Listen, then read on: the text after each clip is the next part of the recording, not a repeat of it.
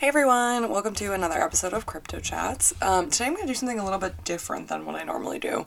So obviously normally I talk about, actual cryptids, but today I'm going to talk about the fearsome critters of Lumberjack folklore.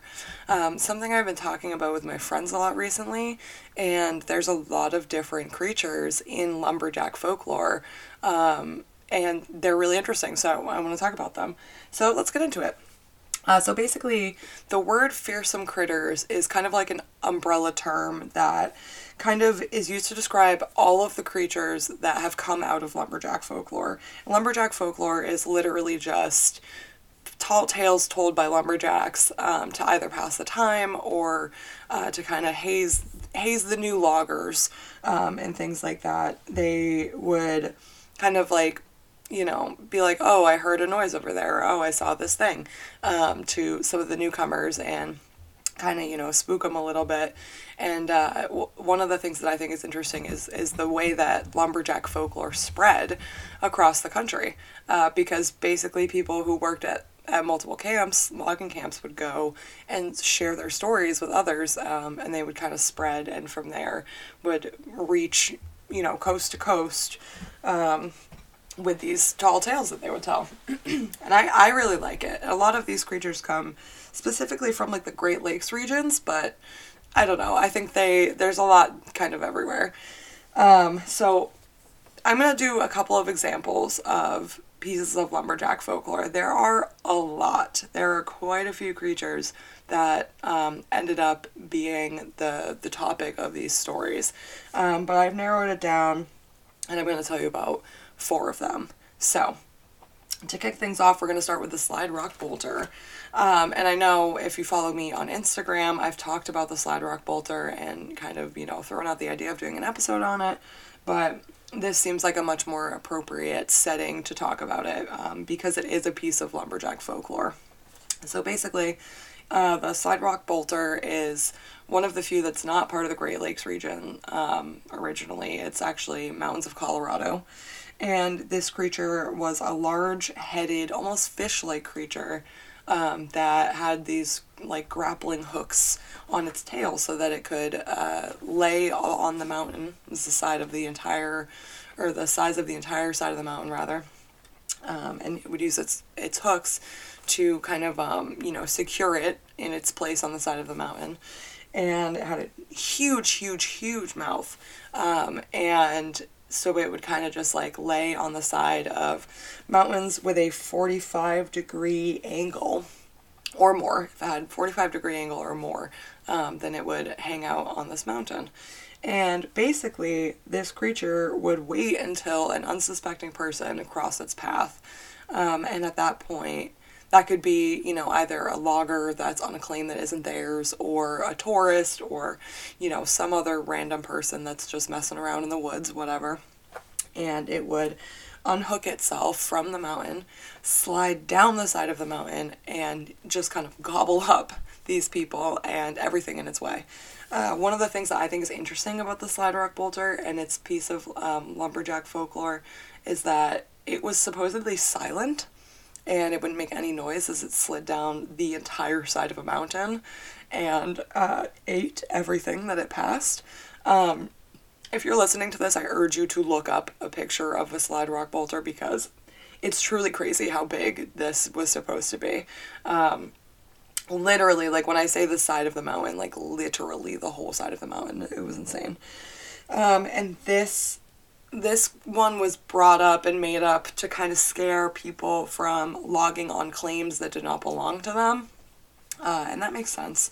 That really definitely checks out. And I know, like, I watch a lot of TV shows about people who go mining or, things like that where you have to stake a claim and that belongs to you and you only. And obviously that was the same for loggers and like logging teams and stuff. So it definitely makes sense. It's one of the weirder of the pieces of lumberjack folklore. So that was the slide rock bolter. And next I'm going to tell you guys about one that's called the hide behind. So hide behind is a large nocturnal creature that is very similar visually to like the Doyo if you guys are familiar with the Duayo, the mortal enemy of the Snallygaster. All of the depictions of the Duayo depict it as being almost like a dog man, which I think it's a dog man, but a dog man that's a little bit shorter and kind of stocky. And the hide behind is very similar visually to the Duayo. But this one is nocturnal, and it would prey on people who are wandering in the woods in the middle of the night. Now, I don't know about you guys, but I do not wander around the woods in the middle of the night. And I don't know why the loggers would do it either, because that's not optimal time to cut down a tree. So I don't know what that's about. But this one, I'm sure, probably helped keep people from wandering through the woods because they did not want to be eaten. And that's a little, foreshadowing to the fact that the hide behind eats people, specifically their intestines. And it got its name because it would do a thing where if you were walking, it would scoot around the tree so that you could not see it. It would stay completely out of sight to give it a better chance at being able to take one of its victims. Very similar behavior to the wood devils of Coos County. They have a similar behavior that kind of keeps them out of sight. They don't eat people, but they don't like people. So the hide behind kind of had this weird behavior, and that's how it got its name, hide behind. And so basically, I touched on this a moment ago, but it would eat people. So it would drag its victims to its lair, which to my knowledge is like a cave, like a dark cave or something.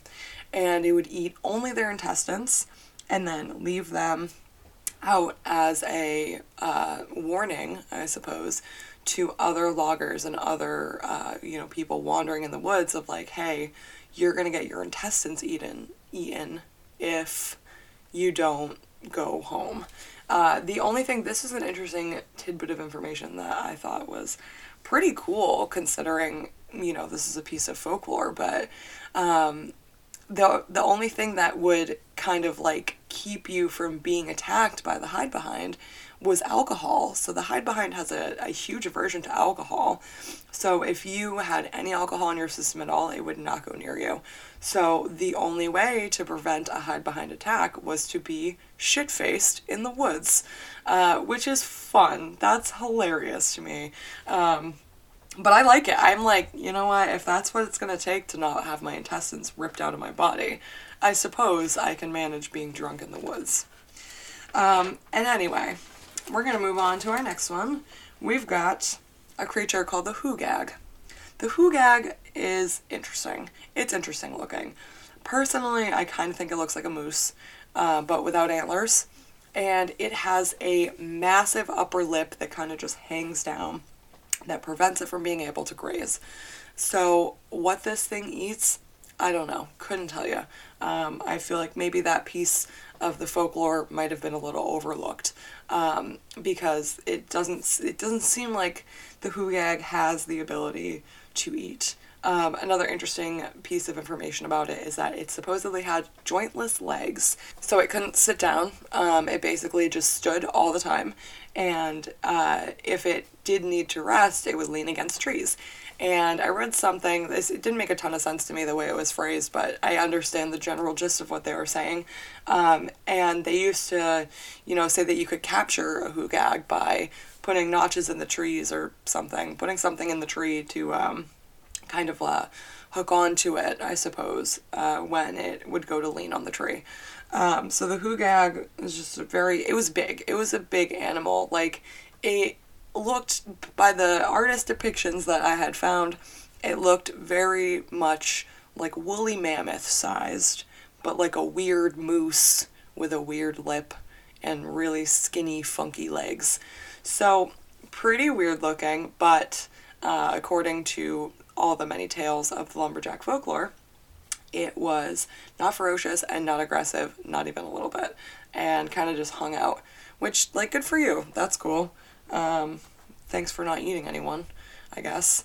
So that is the hoogag, and I've got one more for you, but I'll give you guys a little list of a few other fearsome critters in Lumberjack folklore, so that if you want to learn more, you have some more that you can learn from. So we also have, this is the last one that I've done, a whole backstory on, but it's interesting and I like it. So this is called the Side Hill Gouger. The Side Hill Gouger was a feline-like creature, almost like a cougar or a mountain lion, very similar vibes to that lives in hillside burrows and kind of just like dwells on the hillside. Now, this part is very interesting to me. I think this is so cool. Because its main habitat is the hillside, it has one set of legs on one side of its body that is significantly shorter than the other side to kind of make walking on the hillside a little bit easier for it. Now that is cool and interesting, but a couple things about that. First of all, there were two different types of side hill gougers. There were clockwise side hill gougers, whose legs would have been shorter on the right side, and then counterclockwise side hill gougers, whose legs would have been shorter on the left side. And so they were not all the same. There was one of each, or not one of each, I guess, but it was a roulette. You either had your legs short on your left side or your legs short on your right side. And basically, because they all lived in the same kind of habitat, these clockwise and counterclockwise gougers would ever so often run into each other on the hillside. And that created a problem because they couldn't pass each other because of the fact that they can only really go in one circle forever. It's kind of sad, actually. So basically, if a counterclockwise and a clockwise gouger met face to face on the side of a mountain, with the ability to pass just out the window, they would have to fight to the death to see which one is superior and which one gets to move forward. That's horrifying to me. I can only imagine, seeing that. Can you imagine, you're just walking by the hill, enjoying your day, and there are these two, cougars with, half short legs that are just, killing each other so that they can move forward. Horrifying. Very scary, very sad.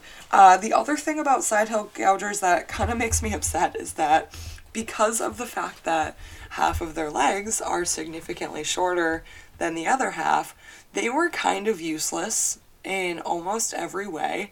And if by chance one of them fell off of the hill, they would usually starve to death and die because they could not walk normally, because half of their body is smaller than the other half, which took away their ability to be able to walk or get back up on the hillside. So they would either starve to death or be captured by lumberjacks. Very sad time. I also have no idea what they ate. I would assume maybe rabbits or squirrels, other things that live in the hillside. I have no idea. I don't know what any of these things ate, except for the slide rock bolter that ate people. Oh, and so did the hide behind. Anyway, I don't know what the side hill gouger ate. I don't really know what's super accessible on the hillside or in these little burrows that they would make. But very, very interesting creature, I think. I think it's neat. And the other thing about the side hill gouger is that it was said to have originated in Vermont and migrated west towards the Great Lakes region. So it started in New England and kind of made its way over. So that's interesting to me. I'm going to give you guys a quick list of a few other random fearsome critters from Lumberjack folklore. Just in case, you would like to hear some more. So we had the Tripodero. There is the Snollygoster, not to be confused with the Snallygaster. This is Snollygoster. Lots of O's in place of A's. There's a tea kettler, something called a goofus, a hangdown. So many. There's so many weird ones. I really like them. But one thing I did actually learn is that there were a couple, and this is, we see this sometimes in cryptozoology, but there were some creatures that were unintentionally just lore for things that actually existed. There was a fearsome critter called the upland trout. which was a legendary fish that was purported to nest in trees, which is interesting because the mangrove killfish, whatever it's called, is actually known to take shelter in decaying branches after it leaves the water. So that's really interesting. There was one fearsome critter that is called the upside down, and it was a crane that flew upside down for some reason. And based on the descriptions that were given of it and stuff, it was basically just a wood stork that just, was doing something weird at the time. So it's interesting because there were a lot of things that were based on actual creatures that they heard or saw. And just kind of got a spooky name just to, mess with the other people in the camps and stuff. Yeah, I mean, a lot of the fearsome critters were just made up to kind of explain things like weird sounds in the woods or, people going missing, which I feel like was probably as big of a problem in the Lumberjack times as it is now. But, blame the hide behind, because it was definitely that bitch that did it. And yeah, I mean, that's what I got for you guys today. These names will all be in the description of the episode, so if you do want to look into them more, they will be right there for you. I know they're all kind of silly, so it's a little hard to keep track of them, but yeah, I hope you guys enjoyed a different approach to my normal topic this week, doing, some lumberjack folklore instead of just a solid cryptid. I know I definitely enjoyed it. So I hope to see you guys next time, and yeah, bye!